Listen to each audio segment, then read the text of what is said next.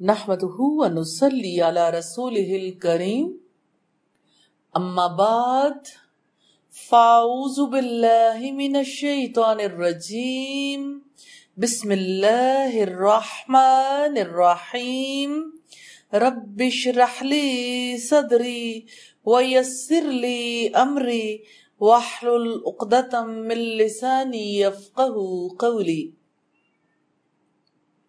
اللہ کے پاک نام سے 12ویں رکوع کا آغاز کرتے ہیں۔ 12ویں رکوع کا آغاز آیت نمبر 172 سے ہو رہا ہے۔ وَإِذْ أَخَذَ رَبُّكَ مِن بَنِي آدَمَ مِن ظُهُورِهِمْ ذُرِّيَّتَهُمْ وَأَشْهَدَهُمْ عَلَىٰ أَنفُسِهِمْ أَلَسْتُ بِرَبِّكُمْ قَالُوا بَلَىٰ شَهِدْنَا ان تقولوا یوم القیامت انا کننا عن ھذا غافلین۔ اور جب آپ کے رب نے اولاد آدم کی پشتوں سے ان کی اولاد کو نکالا اور ان کی جانوں پر انہیں گواہ بنایا، کیا میں تمہارا رب نہیں ہوں؟ یہ پہلی بات ہے۔ انہوں نے کہا کیوں نہیں ہم نے گواہی دی، ایسا نہ ہو کہ تم قیامت کے دن کہو کہ ہم تو یقیناً اس سے غافل تھے۔ یہ دوسری بات ہے۔ اللہ رب العزت نے اپنے نبی محمد صلی اللہ علیہ وسلم سے فرمایا کہ اے محمد یاد کرو جب تمہارے رب نے انسانوں کی صلبوں سے ان کی اولاد کو نکالا، پھر ان سے توحید کا اقرار کروایا۔ وَأَشْهَدَهُمْ عَلَىٰ أَنفُسِهِمْ أَلَسْتُ بِرَبِّكُمْ، اور ان کی جانوں پر انہیں گواہ بنایا، کیا میں تمہارا رب نہیں ہوں؟ اللہ تعالیٰ نے ان سب سے اس بات کا اقرار کرا لیا تھا کہ اللہ ہی ان کا رب اور سچا معبود ہے اور اس کے سوا کوئی عبادت کے لائق نہیں۔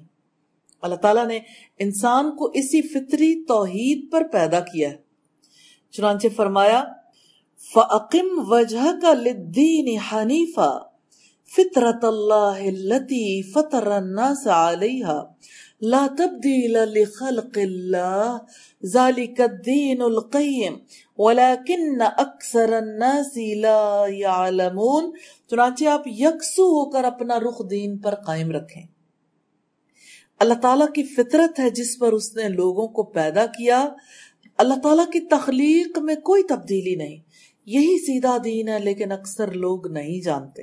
یہ سورہ روم کی آیت نمبر 30 ہے۔ یعنی انسان کی فطرت میں اپنے رب ہونے، ان کا خالق و مالک ہونے کا اقرار ودیت کر کے اپنی ربوبیت کے اس بات کا اقرار کروایا اور انہیں ان کے اپنے اوپر گواہ بنایا، یعنی لوگوں کو عملاً اٹھا کر ان سے اقرار لیا گیا۔ یہ اقرار ان کے خلاف تھا۔ الستُ بربکم، کیا میں تمہارا رب نہیں ہوں؟ تو انہوں نے کہا بلا شہدنا، کیوں نہیں ہم نے گواہی دی۔ تو انسانی فطرت کا عہد ہے کہ وہ اللہ تعالیٰ کو لا شریک لہو ٹھہرائے گی۔ یہ عہد اللہ تعالیٰ اور بندے کے درمیان ہے۔ یہ عہد انسان کے وجود کی گہرائیوں میں موجود ہے۔ انسان کی پیدائش کے وقت سے اس کے ہر خلیے میں یہ عہد رکھ دیا جاتا ہے۔ انسان کا ہر سیل اللہ کی ربوبیت کا اقرار کرتا ہے۔ انسان اس عہد کے مطابق دنیا میں آتا ہے۔ انسان اس عہد کا شعور رکھتا ہے۔ جب تک انسان کی فطرت میں بگاڑ پیدا نہیں ہوتا، انسان اسی کے مطابق چلتا ہے۔ جب بگاڑ آتا ہے تو یہ اندرونی شعور کام کرنا چھوڑ دیتا اور انسان باہر کی رہنمائی کے مطابق کام کرتا ہے۔ تو یہ اللہ تعالیٰ کی طرف سے انسان کی مدد ہے کہ اندر کا الارمنگ سسٹم پھر کام کرتا ہے، کیونکہ انسان کے اندر اللہ تعالیٰ کی ربوبیت کا شعور موجود ہے۔ تو بات ہے اللہ تعالیٰ نے اولاد آدم کو ان کی پشتوں سے نکالا، پھر یہ عہد لیا۔ سوال یہ پیدا ہوتا ہے کس طرح سے اولاد آدم کی پشتوں سے ان کی اولاد کو نکالا؟ یہ تو اللہ کے غیوب میں سے ایک غیب ہے۔ سیدنا ابن عباس رضی اللہ تعالیٰ عنہ سے روایت ہے، نبی صلی اللہ علیہ وسلم نے فرمایا تمہارے رب نے آدم علیہ السلام کی پشت کو چھوا، اس سے وہ تمام جرثومے برآمد ہوئے جنہیں اللہ تعالیٰ قیامت تک پیدا کرنے والا تھا۔ اب اللہ تعالیٰ نے ان سے پختہ عہد لیا اور انہیں ان کے خلاف گواہ ٹھہرایا اور پوچھا کیا میں تمہارا رب نہیں ہوں؟ تو ان سب نے جواب دیا ہاں۔ سائنسی انکشافات یہ بتاتے ہیں کہ جین کے اندر وہ ساری خصوصیات موجود ہوتی ہیں جو بعد میں فرد کی صورت میں سامنے آتی ہیں، حالانکہ یہ سیل خلیہ کی شکل میں ہوتا ہے۔ ان خلیوں میں 3000 ملین انسانوں کا ریکارڈ محفوظ ہوتا ہے جس میں ان کی تمام خصوصیات موجود ہوتی ہیں۔ ان خلیوں کا حجم 1 مکعب سینٹی میٹر سے زیادہ نہیں ہوتا۔ سیدنا ابو ہریرہ رضی اللہ تعالیٰ عنہ سے سیدنا حسن بصری رحمہ اللہ نے روایت کیا ہے، جس نے اس آیت کی تفسیر اس کے مطابق کی ہے۔ ان لوگوں نے یہ کہا کہ اللہ تعالیٰ نے آدم علیہ السلام کا لفظ نہیں بنی آدم کا لفظ استعمال کیا ہے، اور من ظہری ہی نہیں بلکہ من ظہورہم ان کی پشتوں سے کہا ہے۔ اور ذریتہم کے لفظ سے بھی یہ پتا چلتا ہے کہ اس سے مراد وہ لوگ ہیں جو نسلاً بعد نسلاً اس دنیا میں مختلف زمانوں میں پیدا ہوتے ہیں۔ قالوا بلا شہدنا ان تقولوا یوم القیامت انا کنا عن ھذا غافلین۔ انہوں نے کہا کیوں نہیں، ہم نے گواہی دی، ایسا نہ ہو کہ قیامت کے دن کہو کہ ہم تو یقیناً اس سے غافل تھے۔ اللہ تعالیٰ نے اپنے بندوں کو دین حنیف پر پیدا کیا ہے، مگر باطل عقائد کی وجہ سے عقل اور فکر بگاڑ کا شکار ہو جاتی ہے، جس کی وجہ سے انسان اصل فطرت سے ہٹ کر چلنے لگتا ہے۔ اللہ تعالیٰ کی ربوبیت کی معرفت ہی دراصل فطرت ہے۔ سیدنا ابو ہریرہ سے روایت ہے کہ رسول اللہ نے فرمایا ہر پیدا ہونے والا بچہ فطرت اسلام پر پیدا ہوتا ہے، اس کے والدین اسے یہودی، نصرانی اور مجوسی بنا دیتے ہیں، جیسے کہ جانور کے پورے اعضاء والا جانور پیدا ہوتا ہے۔ کیا تمہیں ان میں کوئی کٹے ہوئے اس والا جانور معلوم ہوتا ہے؟ پھر سیدنا ابو ہریرہ نے کہا اگر تم چاہو تو آیت فطرت اللہ التی فطر الناس پڑھ لو، یعنی اے لوگو اللہ تعالیٰ کی بنائی ہوئی فطرت دین اسلام کو لازم کر لو جس پر اس نے لوگوں کو پیدا کیا ہے۔ اللہ تعالیٰ کی مخلوق میں کوئی تبدیلی نہیں ہو سکتی۔ یہ صحیح مسلم کی روایت ہے 6755 نمبر پر۔ قالوا بلا شہدنا، انہوں نے کہا کیوں نہیں ہم نے گواہی دی، یعنی ہم نے تم سے اقرار کروایا تو تم نے اللہ کی ربوبیت کا اقرار کیا کہ اللہ تعالیٰ تمہارا رب ہے، اور ہم نے یہ اقرار اس لیے کروایا کہ کہیں قیامت کے دن تم انکار کر کے یہ نہ کہو کہ ہم پر تو اللہ تعالیٰ کی حجت قائم نہیں ہوگی، اور اس بارے میں ہمارے پاس کوئی علم نہ تھا، بلکہ ہم تو اس سے بالکل غافل تھے۔ آج تمہاری حجت باقی نہیں رہی اور اللہ تعالیٰ کی حجت تم پر قائم ہو گئی۔ اس فطری عہد کے بعد اب کوئی فرد، کوئی بشر قیامت کے دن تک یہ نہیں کہہ سکے گا انا کنا عن ھذا غافلین کہ ہمیں تو پیغام پہنچا ہی نہیں تھا، یا یہ کہ ہم تو اپنے آباء و اجداد کے نقش قدم پر چلتے رہے، اس لیے ہمارا مواخذہ کیوں ہو رہا ہے؟ جب ایک فرد، ایک بشر کی فطرت پکار پکار کر توحید باری تعالیٰ کی گواہی دے رہی ہے اور اللہ تعالیٰ کے سامنے نہ جھکنے یا اس کے علاوہ غیروں کے سامنے جھکنے کا انکار کر رہی ہے، تو قیامت کے دن کسی مشرک اور کافر کے پاس کون سا عذر باقی رہے گا؟ حقیقت یہ ہے کہ انسان کے لیے یہ عذر مفید بھی نہیں ہو سکتا کہ میں غفلت کا شکار ہو گیا تھا، کیونکہ اللہ تعالیٰ نے انسان کو فطرت پر پیدا کیا، پھر رسول بھیجے، کتابیں بھیجیں۔ اب کسی انسان کے لیے یہ بات مفید نہیں ہو سکتی کہ میں تو غفلت کا شکار ہو گیا تھا، کیونکہ حجت تمام ہو چکی ہے۔ او تقولوا انما اشرک آباؤنا من قبل وکنا ذریۃ من بعدہم افتہلکنا بما فعل المبطلون، یا تم کہو کہ اس سے پہلے ہمارے باپ دادا نے شرک کیا تھا اور ہم تو ان کے بعد کی ایک نسل تھے۔ یہ پہلی اہم بات ہے، تو کیا تو ہمیں اس کی وجہ سے ہلاک کرے گا جو باطل پرستوں نے کیا؟ یہ دوسری بات ہے۔ اللہ رب العزت نے توجہ دلائی ہے کہ فطری میثاق کے بعد اب تم یہ حجت پیش نہیں کر سکتے کہ ہمارے باپ دادا نے شرک کو گھڑ لیا تھا اور ہم سے پہلے وہ اسی طریقے پر گامزن تھے.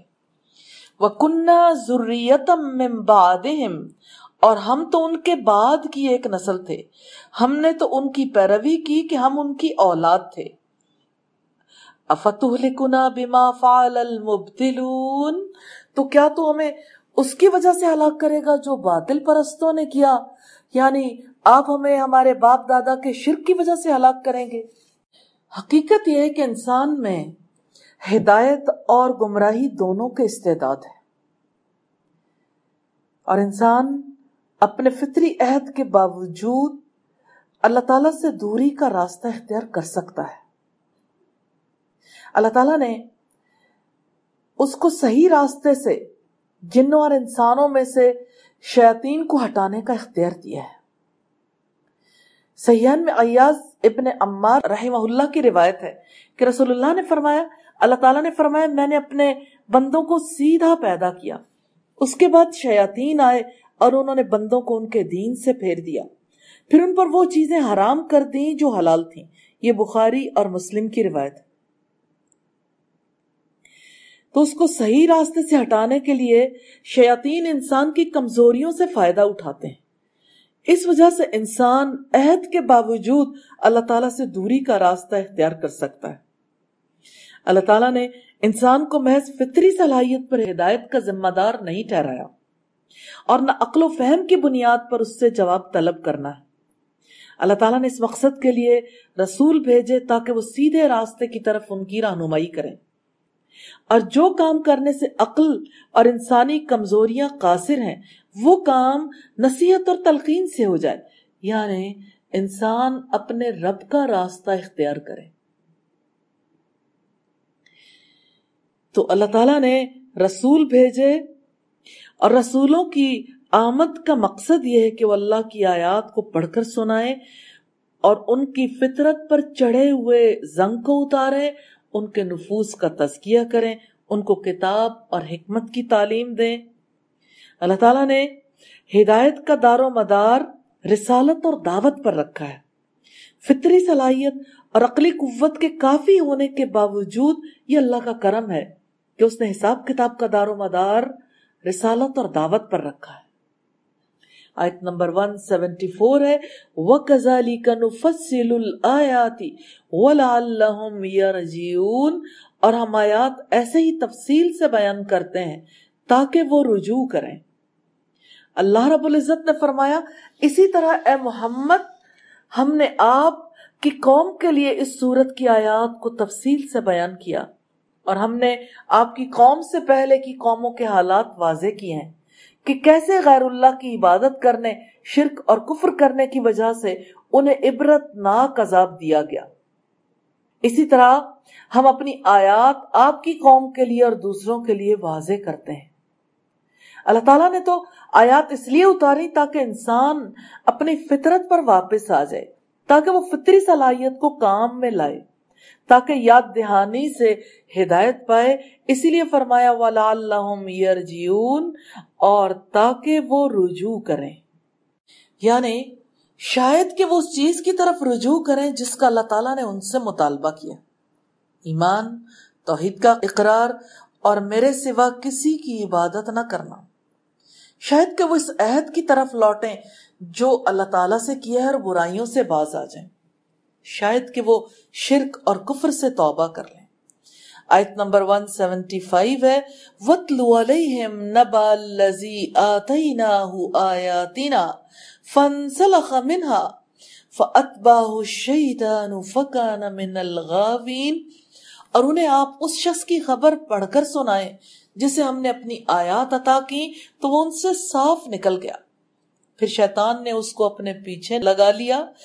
پہلی بات ہے کہ وہ اللہ نے آیات عطا کی اور وہ ان سے صاف نکل گیا، اور دوسری بات ہے پھر شیطان نے اس کو اپنے پیچھے لگا لیا تو وہ گمراہوں میں سے ہو گیا. اللہ تعالیٰ نے اپنے نبی کو حکم دیا کہ اے محمد اپنی قوم کو اس شخص کے بارے میں پڑھ کر سنا دو جسے ہم نے اپنی آیات کا علم عطا کیا تھا، یعنی کتاب اللہ کا علم دیا، اور وہ اس کا ماہر بھی بن گیا. تو اس آیت کے شان نزول کے سلسلے میں یہ مشہور ہے کہ اسرائیلیوں کا ایک بزرگ تھا مگر اسے نبی کہنا غلط ہے، ابن جریر کی روایت۔ وہ شخص علماء بنی اسرائیل میں سے تھا جو مستجاب الدعوات تھا۔ نازک موقعوں پر اسرائیلی اس کو آگے کر دیا کرتے تھے۔ اللہ تعالیٰ کے نبی موسیٰ علیہ السلام نے اسے شاہ مدین کی طرف اللہ تعالیٰ کی دعوت دینے کے لیے بھیجا تو بادشاہ نے اسے جاگیر عطا کر کے اپنا ہم نوا بنا لیا اور اس نے پیغمبر کا دین چھوڑ کر بادشاہ کا دین اختیار کر لیا۔ یہ تفسیر منیر کی روایت ہے۔ فَانْسَلَخَ مِنْهَا فَأَتْبَعَهُ الشَّيْطَانُ فَكَانَ مِنَ الْغَاوِينَ، تو وہ ان سے صاف نکل گیا، پھر شیطان نے اس کو اپنے پیچھے لگا لیا تو وہ گمراہوں میں سے ہو گیا۔ کیسے کوئی اللہ کے دین کا علم حاصل کرے، کوئی اس کا داعی بھی بن جائے، پھر اللہ کی آیات سے نکل بھاگے۔ ہوا یوں کہ جب سیدنا موسیٰ علیہ السلام فوج لے کر جبابرہ سے جنگ کرنے گئے تو اس قوم کا بزرگ جس کا نام بلعام تھا، اس سے اس کی قوم کے رشتہ داروں اور ممتاز لوگوں نے درخواست کی کہ آپ موسیٰ علیہ السلام اور ان کی قوم کے حق میں بد دعا کریں، لیکن اس نے یہ کہہ کر انکار کر دیا کہ میں اپنی دنیا اور آخرت برباد نہیں کرتا۔ آخر لوگوں کے اصرار پر مروت میں آ کر اس نے بد دعا کی تو اللہ تعالیٰ نے کرامت سلب کر لی اور اس کے خاص مقام سے اسے گرا دیا۔ رسول اللہ صلی اللہ علیہ وسلم نے فرمایا، مجھے تم میں سے ہر اس شخص سے اندیشہ ہے جو قرآن مجید کی تلاوت کرے گا، پھر جب اس کے چہرے سے قرآن کی شادابی جھلکنے لگے گی اور اسلام کی چادر اوڑھ لے گا اور دن بدن دینی عروج پر ہوگا تو یکا یک اس سے ہٹ جائے گا، قرآن مجید پسے پش ڈال دے گا اور اپنے ہمسایوں پر تلوار کھینچ کر دوڑے گا، ان پر شرک کا الزام لگائے گا۔ میں نے پوچھا، اللہ کے رسول، شرک سے قریب تر کون ہوگا، الزام لگانے والا یا الزام لگایا جانے والا؟ فرمایا الزام لگانے والا۔ مسند ابو یعلا کی روایت ہے۔ تو وہ کیسا شخص تھا جو اللہ کی آیات کے علم سے حقیقی طور پر متصف نہ ہوا، کیونکہ آیات الہی کا علم صاحب علم کو مکارم اخلاق اور محاسن اخلاق سے متصف کر دیتا ہے، اسے بلند اور اعلیٰ درجات پر فائز کر دیتا ہے۔ اس نے کتاب چھوڑی، اخلاق دور پھینکا جن کا حکم کتاب اللہ دیتی تھی، اور ان اخلاق کو اس طرح اپنی ذات سے اتار دیا جس طرح لباس اتارا جاتا ہے۔ جیسے سانپ کینچلی بدلتا ہے، اس طرح اس نے اپنے دین کی کینچلی کو بدل دیا۔ جب وہ آیات الہی سے نکل گیا تو شیطان اس کے پیچھے لگ گیا، اور جب وہ مضبوط پناہ گاہ سے نکل بھاگا شیطان اس پر مسلط ہو گیا، یوں وہ ادنا ترین لوگوں میں شامل ہو گیا۔ شیطان نے اسے گناہوں پر آمادہ کیا تو وہ گناہوں میں گھر گیا۔ یہ تفسیر سعدی کی روایت ہے۔ فَأَتْبَعَهُ الشَّيْطَانُ، جب اس نے اللہ تعالیٰ کی آیات چھوڑ دی، نکل بھاگا، شیطان پیچھے لگ گیا، اس کے پاس نور بصیرت، نور ہدایت نہ رہی، اس لیے وہ اس کے اور شیطان کے وسوسوں کے قبول کرنے کے درمیان حائل نہ ہوئی۔ فَكَانَ مِنَ الْغَاوِينَ، تو وہ گمراہوں میں سے ہو گیا۔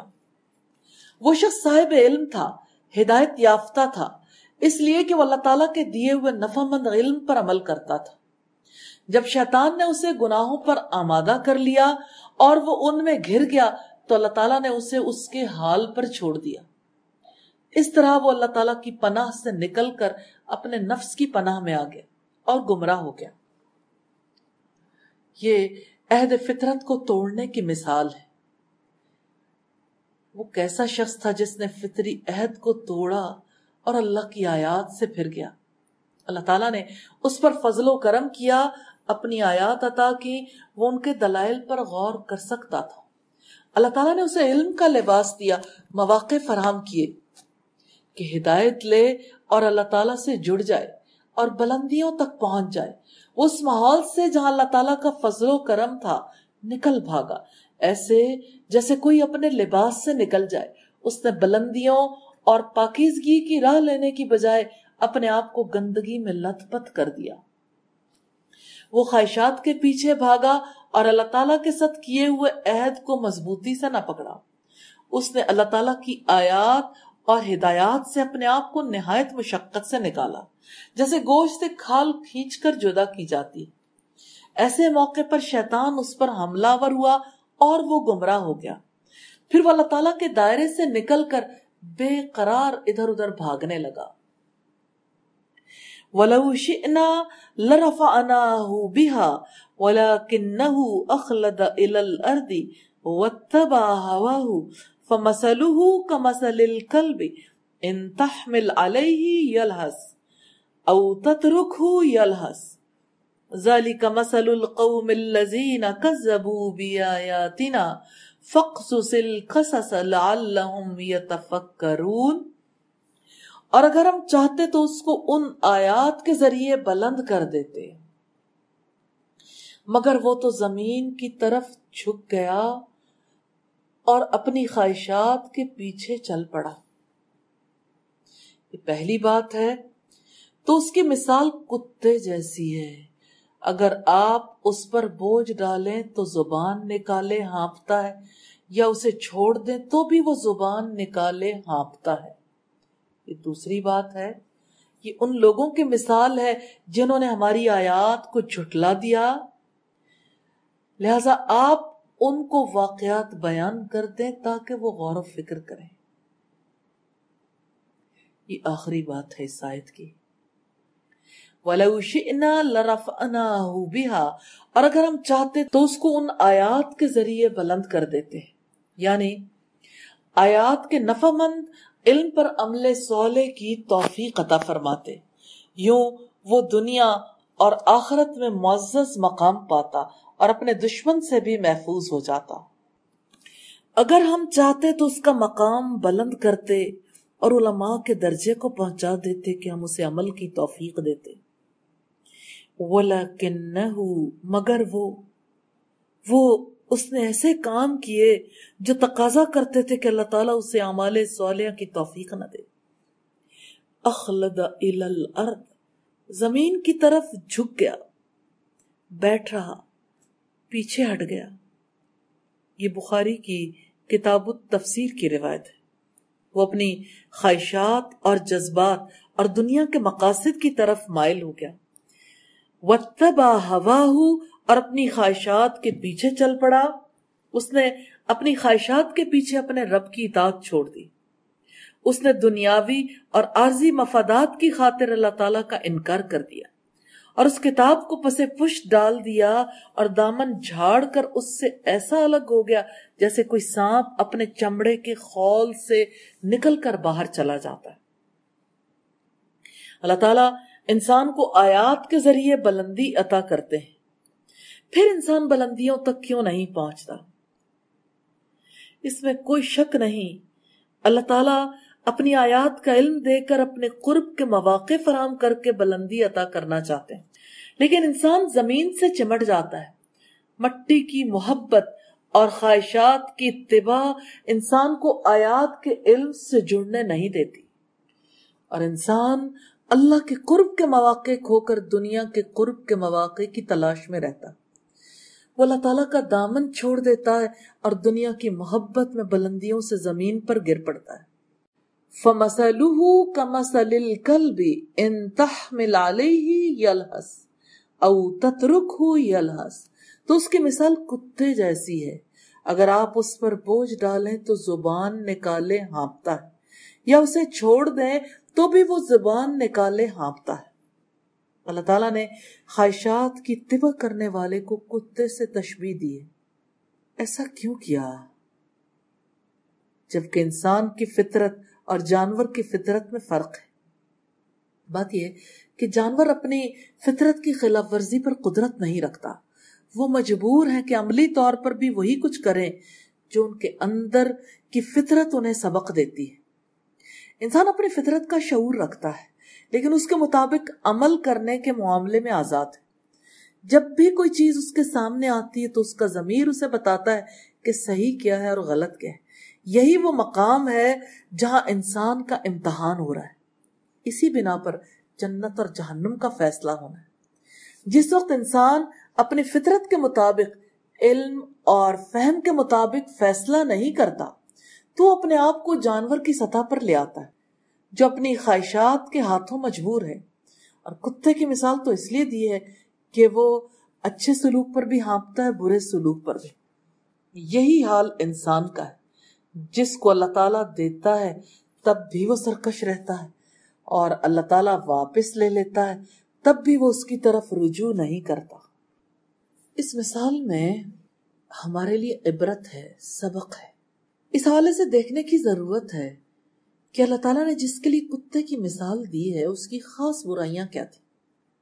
پہلی بات یہ کہ اللہ کی آیات اور ہدایات کو جھٹلانا، پھر زمین کی محبت میں مبتلا ہو کر اس سے چمٹ جانا، پھر خواہشات کی پیروی کرنا. ذَلِكَ مَثَلُ الْقَوْمِ الَّذِينَ كَذَّبُوا بِآيَاتِنَا، یہ ان لوگوں کی مثال ہے جنہوں نے ہماری آیات کو جھٹلایا. یہ مثال ہر اس شخص پر پوری اترتی ہے جسے اللہ تعالیٰ کی آیات کا اور اللہ تعالیٰ اپنی کتاب کا علم دے، لیکن وہ اس کے تقاضوں پر نہ چلے، ایمان کا راستہ اختیار نہ کرے، الٹا آیات ہی کو جھٹلا دے.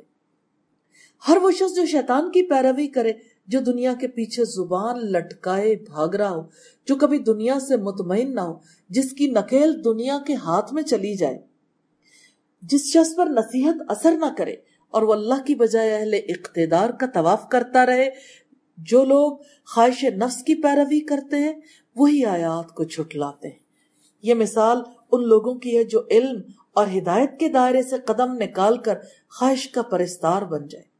وہ بھی کتوں کی طرح ہے کیونکہ وہ اللہ کی آیات کو جھٹلاتا ہے اور دنیا کی مصلحتوں کی وجہ سے دین کو چھوڑ دیتا ہے.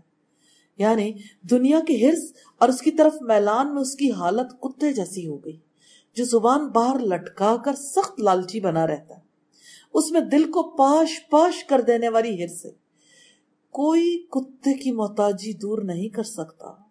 اس نے دنیاوی فائدوں کو ترجیح دی، اپنے نفس کا غلام بنا رہا، دنیا اس کا منتہے مقصود رہی، کبھی قانے نہیں ہوا. ایک فائدہ حاصل ہوا تو دوسرے کے پیچھے دوڑنے لگا. اسی اصول دنیا میں حیران و پریشان رہا. اسے کبھی سکون نہ ملا، اس کتے کی طرح جو ہر حال میں زبان نکالے ہانپتا رہتا، چاہے وہ دوڑ رہا ہو یا بیٹھا.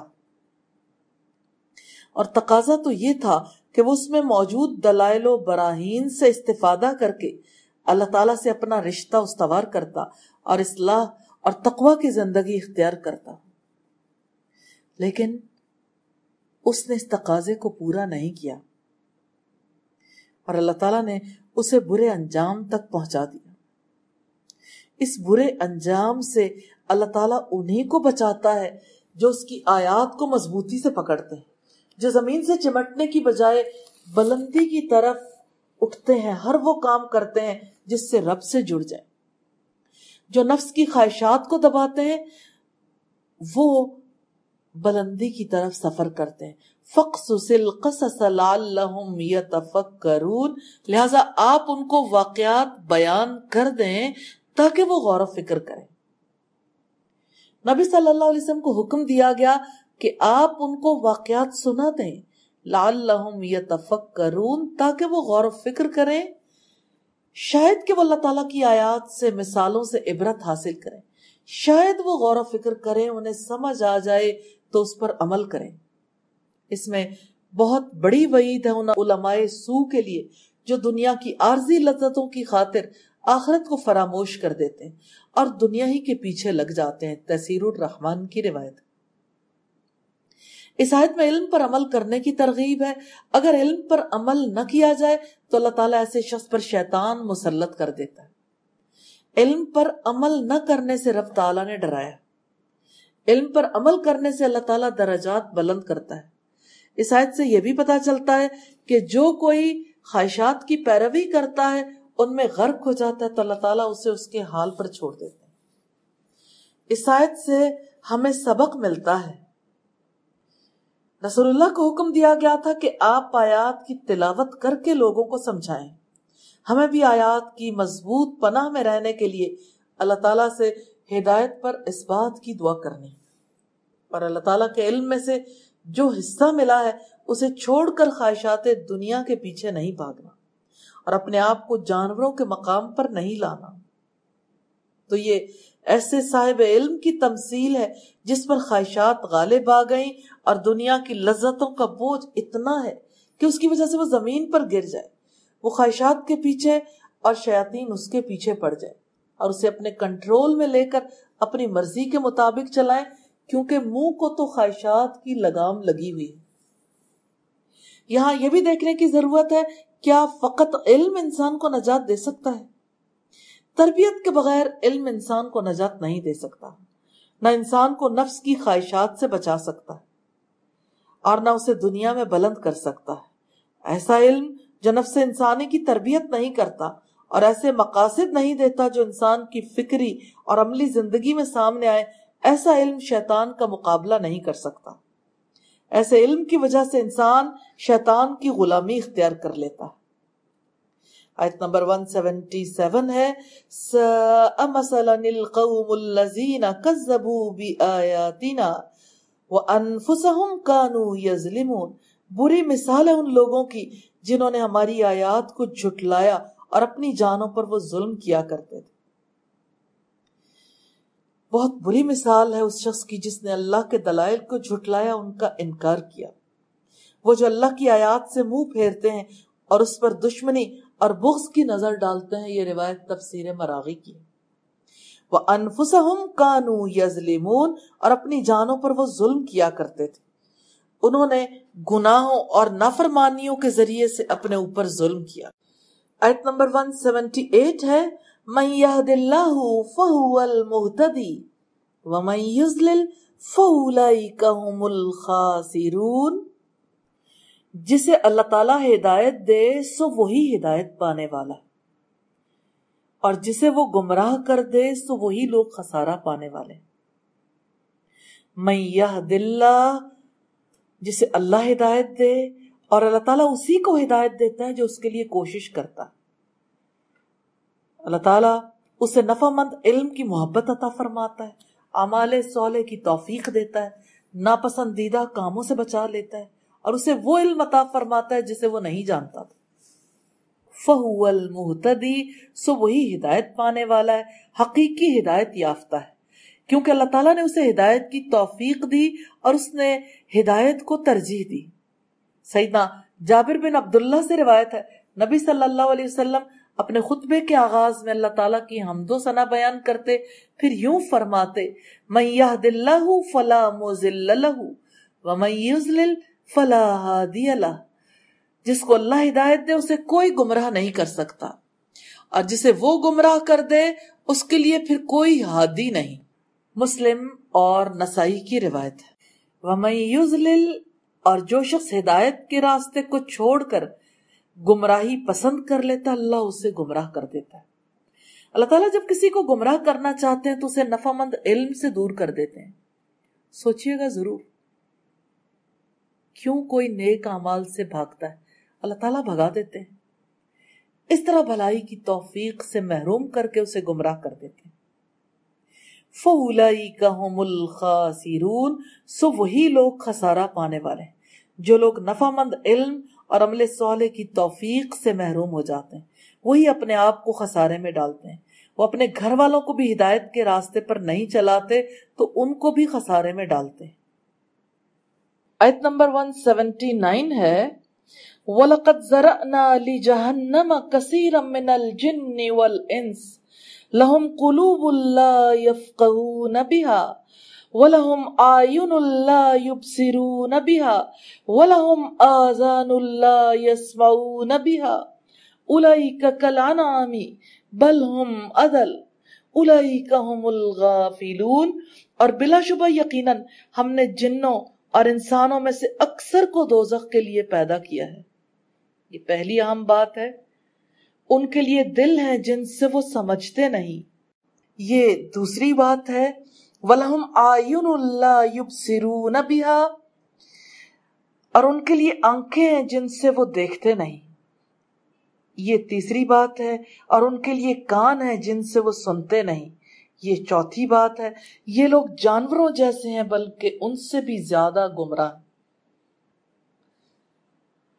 یہ پانچویں بات ہے، یہی لوگ غافل ہیں.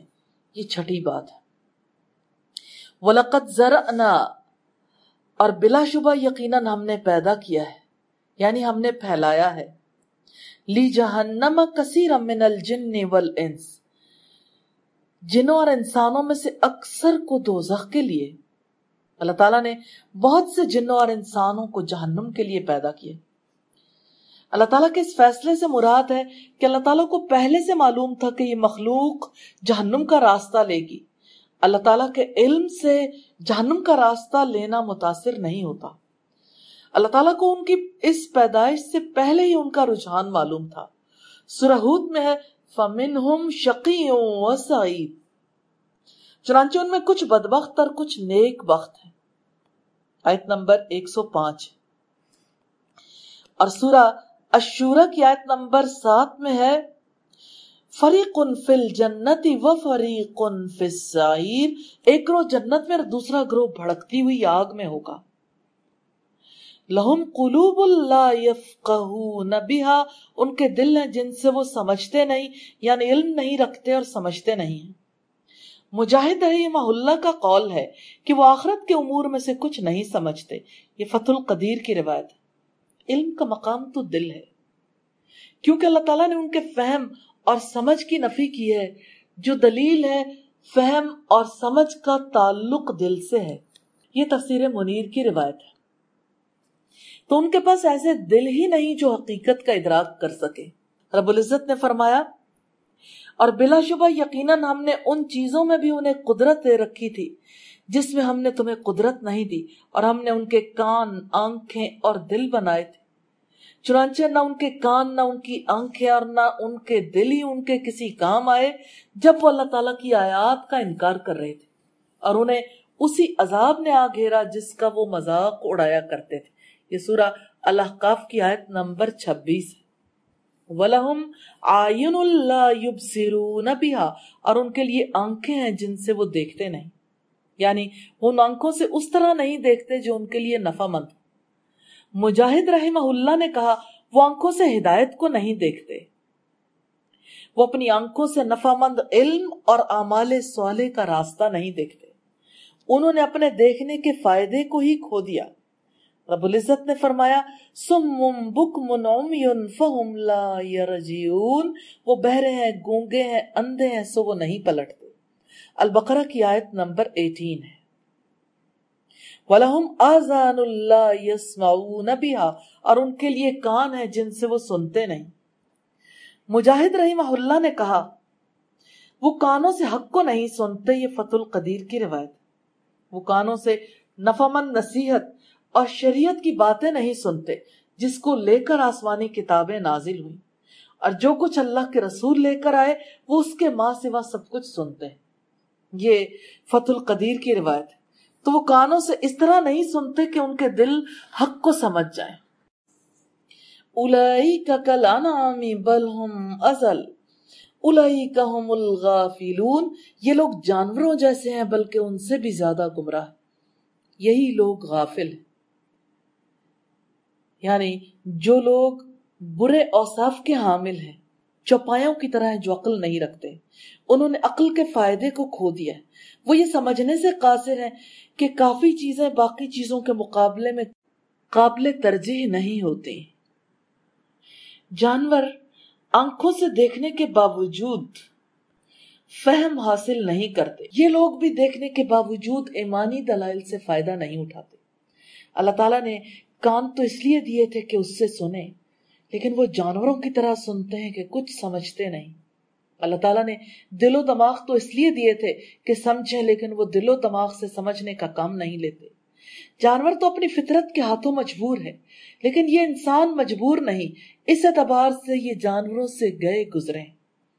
بل ہم ازل، بلکہ ان سے بھی زیادہ گمراہ ہیں، کیونکہ جانور تو وہی کام کرتے ہیں جن کے لیے انہیں پیدا کیا گیا، اور یہ لوگ عقل رکھتے ہیں جن کے ذریعے وہ نفع و نقصان کا ادراک کر سکتے ہیں، لیکن عقل سے کام نہیں لیتے. اس اعتبار سے یہ جانوروں سے زیادہ بے سمجھ اور گمراہ ہیں. جانور تو کم از کم اپنے نفع و نقصان کے درمیان تمیز کر لیتا ہے اور وہی کام کرتا ہے جس کے لیے پیدا کیا گیا. لیکن کافر اور متکبر جن و انسان خیر و شر کے درمیان تمیز کی صلاحیت ہی کھو دیتا ہے. تو گویا اس کی حالت ایسی ہو جاتی ہے کہ جیسے اللہ تعالیٰ نے اسے جہنم ہی کے لیے پیدا کیا ہے. وہ جہنم کی راہ پر آگے بڑھتا جاتا ہے یہاں تک کہ اس کی موت آ جاتی ہے اور وہ جہنمی بن جاتا ہے. یہ بات اللہ تعالیٰ کے ازلی علم میں ہے کہ کون حق کی دعوت کو قبول کرے گا اور کون انکار کر دے گا، کسے خیر کی توفیق ہوگی اور کسے نہیں ہوگی، کون جنت کی راہ پر لگے گا اور کون جہنم کی راہ پر. یہ تفسیر الرحمن کی روایت ہے. اولئک ھم الغافلون، وہ سب سے زیادہ نفع مند چیز سے غافل، وہ اللہ تعالیٰ پر ایمان، اس کی اطاعت اور اس کے ذکر سے غافل. اللہ تعالیٰ نے انہیں کان، آنکھیں اور دل عطا کیے تاکہ وہ اللہ کی اطاعت کریں، لیکن انہوں نے اللہ تعالیٰ کے حقوق ادا نہیں کیے، اسی لیے وہ اس قابل ہے کہ انہیں جانوروں میں شمار کیا جائے. بلکہ یہ تو ان سے بھی بدتر ہیں، کیونکہ جانور اپنے مقصد زندگی کو پورا کرتے ہیں اور یہ لوگ اپنے آپ کو آگ میں لے جانے کے قابل بناتے ہیں. یہ ان لوگوں میں سے ہے جن کو اللہ تعالیٰ نے جہنم کے لیے پیدا کیا. تو جانوروں کی طرح ناسمجھی کا مظاہرہ وہ کرتا ہے جو دلائل کو نہیں سمجھتا، جو اللہ تعالیٰ کی نشانیوں کو دیکھنے کے باوجود پہچاننے سے عاجز ہو، جو اللہ تعالیٰ کی آیات کو سن کر بھی سننے سے محروم رہے اور جو غافل رہے. آیت نمبر 180 ہے وَلِلَّهِ الْأَسْمَاءُ الْحُسْنَى فَادْعُوهُ بِهَا وَذَرُوا الَّذِينَ يُلْحِدُونَ فِي أَسْمَائِهِ سَيُجْزَوْنَ مَا كَانُوا يَعْمَلُونَ. اور سب سے اچھے نام اللہ تعالیٰ ہی کے ہیں، سو اسے ان کے ساتھ پکارو اور ان لوگوں کو چھوڑ دو جو اس کے ناموں کے بارے میں سیدھے راستے سے ہٹتے ہیں. ان قریب انہیں اس کا بدلہ دیا جائے گا جو وہ عمل کیا کرتے تھے. وَلِلَّهِ الْأَسْمَاءُ الْحُسْنَى، اور سب سے اچھے نام اللہ تعالیٰ ہی کے ہیں. یہ آیت واضح کرتی ہے کہ اللہ تعالیٰ کے تمام نام حسنہ یعنی اچھے ہیں. اس کا قاعدہ کلیہ یہ ہے کہ اللہ تعالیٰ کا ہر نام ایک عظیم صفت کمال پر دلالت کرتا ہے، اسی لیے ان اسماء کو اسماء حسنہ کہا گیا. اگر یہ اسماء صفات پر دلالت نہ کرتے بلکہ محض علم ہوتے تو یہ اسماء حسنہ نہ ہوتے. اس طرح اگر یہ اسماء کسی ایسی صفت پر دلالت کرتے جو صفت کمال نہ ہوتی بلکہ اس کے برعکس صفت نقص یا صفت منقسم ہوتی، یعنی بیک وقت مدح و قدح پر دلالت کرتے، تب بھی اسماء حسنہ نہ کہلا سکتے. تو اللہ تعالیٰ کے اسماء میں سے ہر اسم پوری صفت پر دلالت کرتا ہے جس سے یہ اسم مشتق ہے اور وہ اس صفت کے تمام معانی کو شامل ہے. مثلا اللہ تعالیٰ کا اسم مبارک العلیم اس بات پر دلالت کرتا ہے کہ وہ ایسے علم کا مالک ہے جو عام ہے اور تمام اشیاء کا احاطہ کیے ہوئے، پس زمین و آسمان میں ایک ذرہ بھی اس کے دائرہ علم سے باہر نہیں. اس کا اسم مبارک الرحیم دلالت کرتا ہے کہ وہ عظیم اور بے پایاں رحمت کا مالک ہے جو ہر چیز پر سایہ کنا ہے. اور القدیر دلالت کرتا ہے کہ وہ قدرت عامہ کا مالک ہے، کوئی چیز بھی اس کی قدرت کو عاجز اور لاچار نہیں کر سکتی. اللہ تبارک و تعالیٰ کے اسماء کامل طور پر حسنہ ہیں اور یہ تقاضا کرتے ہیں کہ ان اسماء حسنہ کے سوا کسی اور نام سے اسے نہ پکارا جائے. تفسیر سعدی کی روایت. اور رب العزت نے فرمایا قُلِ ادْعُوا اللَّهَ أَوِ ادْعُوا الرَّحْمَنَ أَيَّمَّا تَدْعُوا فَلَهُ الْأَسْمَاءُ الْحُسْنَى. آپ کہہ دیں کہ اللہ کہہ کر پکارو یا رحمان کہہ کر پکارو، جس سے بھی تم پکارو سب بہترین نام اسی کے ہیں. یہ سورہ بنی اسرائیل کی آیت نمبر 110. اسی طرح فرمایا اللہ لا الہ الا ہو لہ الاسماء الحسنى. اللہ تعالیٰ وہ ہے جس کے سوا کوئی معبود نہیں، اس کے لیے بہترین نام. یہ سورہ طٰہٰ کی آیت نمبر 8. اسی طرح فرمایا هو اللہ الخالق الباری المصور لہ الاسماء الحسنى. وہی اللہ ہے خاکہ بنانے والا، وجود میں لانے والا، صورت گری کرنے والا ہے، سارے اچھے نام اسی کے ہیں. ہر چیز جو آسمانوں اور زمین میں ہے اس کی تسبیح بیان کرتی ہے اور وہ سب پر غالب کمال حکمت والا ہے. یہ سورہ الحشر کی آیت نمبر 24. صحیح حدیث میں نبی اکرم صلی اللہ علیہ وسلم سے ثابت ہے، آپ نے فرمایا اللہ تبارک و تعالیٰ کے 99 نام ہیں، جو ان کو یاد کر لے گا وہ جنت میں داخل ہوگا. بخاری کی 2736 نمبر روایت. فَدْعُوهُ بِهَا، سو اسے ان کے ساتھ پکارو. اس دعا میں دعائے عبادت اور دعائے مسئلہ دونوں شامل ہیں. اللہ تعالیٰ کو اس کے اسم مبارک سے پکار کر دعا مانگنی چاہیے. مثلا دعا مانگنے والا یوں کہے، اے اللہ تو معاف کرنے والا ہے، معافی تجھے پسند ہے، مجھے معاف فرما دیجئے. اللہ تو رحم کرنے والا ہے، رحیم ہے، مجھ پر رحم فرما دے، مجھے ہدایت دے، مجھے حق پر استقامت عطا فرمائیے. سیدنا عبداللہ ابن مسعود بیان کرتے ہیں کہ رسول اللہ صلی اللہ علیہ وسلم نے فرمایا، جس شخص کو جب بھی کوئی غم اور حزن لاحق ہو وہ یہ دعا پڑھے، اللہم انی عبدک ابن عبدک ابن امتک ناسیتی بیدک ماضٍ فی حکمک عدل فی قضاؤک اسألک بکل اسم هو لک سمیت به نفسک او انزلتہ فی کتابک او علمتہ احدا من خلقک او استأثرت به فی علم الغیب عندک ان تجعل القرآن ربیع قلبی ونور صدری وجلاء حزنی وذہاب ہمی.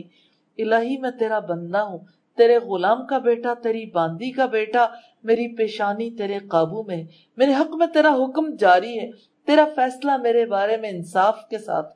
میں تجھ سے سوال کرتا ہوں تیرے اس نام کے ساتھ کہ تو نے اپنے لیے پسند کیا یا اپنی کتاب میں تو نے اتارا یا اپنی مخلوق میں سے کسی کو سکھایا یا اپنے علم غیب میں سے تو نے اس کو اختیار کر رکھا ہے، اس بات کا کہ تو قرآن مجید کو میرے دل کی فرحت اور خوشی، میرے سینے کا نور، میرے رنج و غم کا مداوا اور میری پریشانیوں کو دور کرنے والا بنا دے. تو اللہ تعالیٰ ضرور اس کی مصیبت، پریشانی، غم اور فکر کو دور فرما کر اسے خوشی اور مسرت سے بدل دے گا. عرض کی گئی اللہ کے رسول کیا ہم اس دعا کو سیکھ نہ لیں؟ فرمایا جو بھی مسلمان اس دعا کو سنے اسے چاہیے کہ اسے ضرور سیکھ لے. مستدرک حاکم کی روایت ہے 1877 نمبر پر. وَذَرُوا الَّذِينَ يُلْحِدُونَ فِي أَسْمَائِهِ، اور ان لوگوں کو چھوڑ دو جو اس کے ناموں کے بارے میں سیدھے راستے سے ہٹتے ہیں. اسماء حسنہ میں سیدھے راستے سے ہٹنا یعنی الحاد یہ ہے کہ اصل راستے سے ادھر ادھر ہٹ جانا. مثلا کافروں نے لفظ اللہ سے اپنے ایک بت کا نام لات اور عزیز سے عزا نکال لیا. اللہ تعالیٰ کے ناموں میں دوسروں کو شریک کر لینا الحاد ہے. یہ مختصر ابن کثیر کی روایت. الحاد کی حقیقت یہ ہے کہ ان اسماء کو ان کے معنی سے ہٹا کر جن کے لیے ان کو وضع کیا گیا ہے دوسری طرف موڑنا. اور اس کی مختلف صورتیں ہیں. اس میں پہلی صورت یہ ہے کہ ان ناموں سے ایسی ہستیوں کو موسوم کرنا جو ان ناموں کی مستحق نہیں. مثلا مشرکین کا اپنے معبودوں کو ان ناموں سے موسوم کرنا. ان اسماء کے اصل معنی اور مراد کی نفی اور ان میں تحریف کر کے اس کے کوئی اور معنی گھڑ لینا جو اللہ تعالیٰ اور اس کے رسول کی مراد نہیں. ان اسماء سے دوسروں کو تشبیہ دینا. بس واجب یہ ہے کہ اسماء حسنہ میں الحاد کرنے والوں سے دور رہا جائے. صحیح حدیث میں نبی اکرم صلی اللہ علیہ وسلم سے ثابت ہے، آپ نے فرمایا اللہ تبارک و تعالیٰ کے 99 نام جو ان کو یاد کر لیتا ہے وہ جنت میں داخل ہوگا. تفسیر سعدی کی روایت. رب العزت کا فرمان ہے ان لوگوں کو چھوڑ دو جو اللہ کے ناموں کے بارے میں سیدھے راستے سے ہٹتے ہیں. الحاد اور اس کے معنی مؤلف رحمہ اللہ فرماتے ہیں وَلَا يُلْحِدُونَ فِي أَسْمَاءِ اللَّهِ وَآيَاتِهِ، اور وہ اللہ کے اسماء اور اس کی آیات میں کج روی نہیں کرتے. وَلَا يُلْحِدُونَ عربی زبان میں الحاد میلان سے عبارت ہے. قبر میں لحد کو اس نام سے موسوم کرنے کی وجہ بھی یہی ہے کہ اس کے درمیان میں نہیں بلکہ ایک طرف ہوتی ہے. درمیان میں کھودے گئے حصے کو شق کہا جاتا ہے اور لحد شق سے افضل ہوتی ہے. اہل سنت نہ تو اسمائے باری تعالیٰ میں کجروی اختیار کرتے ہیں نہ ہی آیات باری تعالیٰ میں. الہاد اسما میں بھی ہوتا ہے اور آیات میں بھی. قرآن ان کی تائید یوں کرتا ہے وَلِلَّهِ الْأَسْمَاءُ الْحُسْنَى فَادْعُوهُ بِهَا وَذَرُوا الَّذِينَ يُلْحِدُونَ فِي أَسْمَائِهِ سَيُجْزَوْنَ مَا كَانُوا يَعْمَلُونَ. اللہ تعالیٰ کے اچھے نام ہیں تو تم ان کے ساتھ اسے پکارو اور ان لوگوں کو چھوڑ دو جو اس کے ناموں میں کجروی کرتے ہیں، وہ عنقریب اپنے اعمال کی سزا پائیں گے. یہ الاعراف کی آیت نمبر 180 ہے.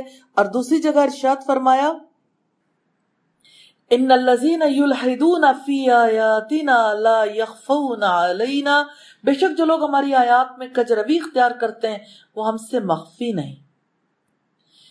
تو اسماء میں الحاد کے معنی ہے واجب چیز میں کجروی اختیار کرنا، انحراف کرنا اور اللہ تعالیٰ کے کسی نام کا انکار کرنا. مشرکین عرب نے اللہ تعالیٰ کے ناموں میں تبدیلی کر دی تھی.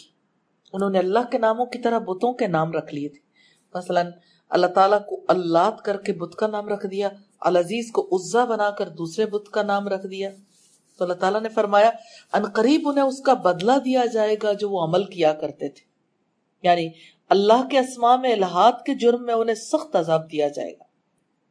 وَمِمَّنْ خَلَقْنَا أُمَّةٌ يَهْدُونَ بِالْحَقِّ وَبِهِ يَعْدِلُونَ، اور جنہیں ہم نے پیدا کیا ان میں سے کچھ لوگ ایسے ہیں جو حق کے ساتھ رہنمائی کرتے ہیں اور اسی کے ساتھ انصاف کرتے ہیں. اللہ رب العزت نے فرمایا ہم نے جنہیں پیدا کیا ان میں ایسا گروہ بھی ہے جو حق کی طرف رہنمائی کرتے ہیں، جو حق کا علم رکھتے ہیں، اس پر عمل کرتے ہیں، اس کی تعلیم دیتے ہیں، اس کی دعوت دیتے ہیں. یہاں امت سے امت محمدیہ صلی اللہ علیہ وسلم کی ایک جماعت مراد ہے جن کی صفت یہ ہے کہ وہ حق بات بولتے ہیں، دوسروں کو حق کی دعوت دیتے ہیں، خود اس پر عمل کرتے ہیں اور لوگوں کے درمیان اسی کے مطابق فیصلے کرتے ہیں. یہ وہی لوگ ہیں جن کے بارے میں رسول اللہ نے صحیحین میں معاویہ سے مروی ایک حدیث میں خبر دی ہے. سیدنا معاویہ رضی اللہ تعالیٰ عنہ فرماتے ہیں کہ میں نے نبی صلی اللہ علیہ وسلم کو یہ فرماتے ہوئے سنا، اور یاد رکھو یہ امت ہمیشہ اللہ کے حکم یعنی دین پر قائم رہے گی یہاں تک کہ قیامت آ جائے. بخاری کی 7312 نمبر روایت.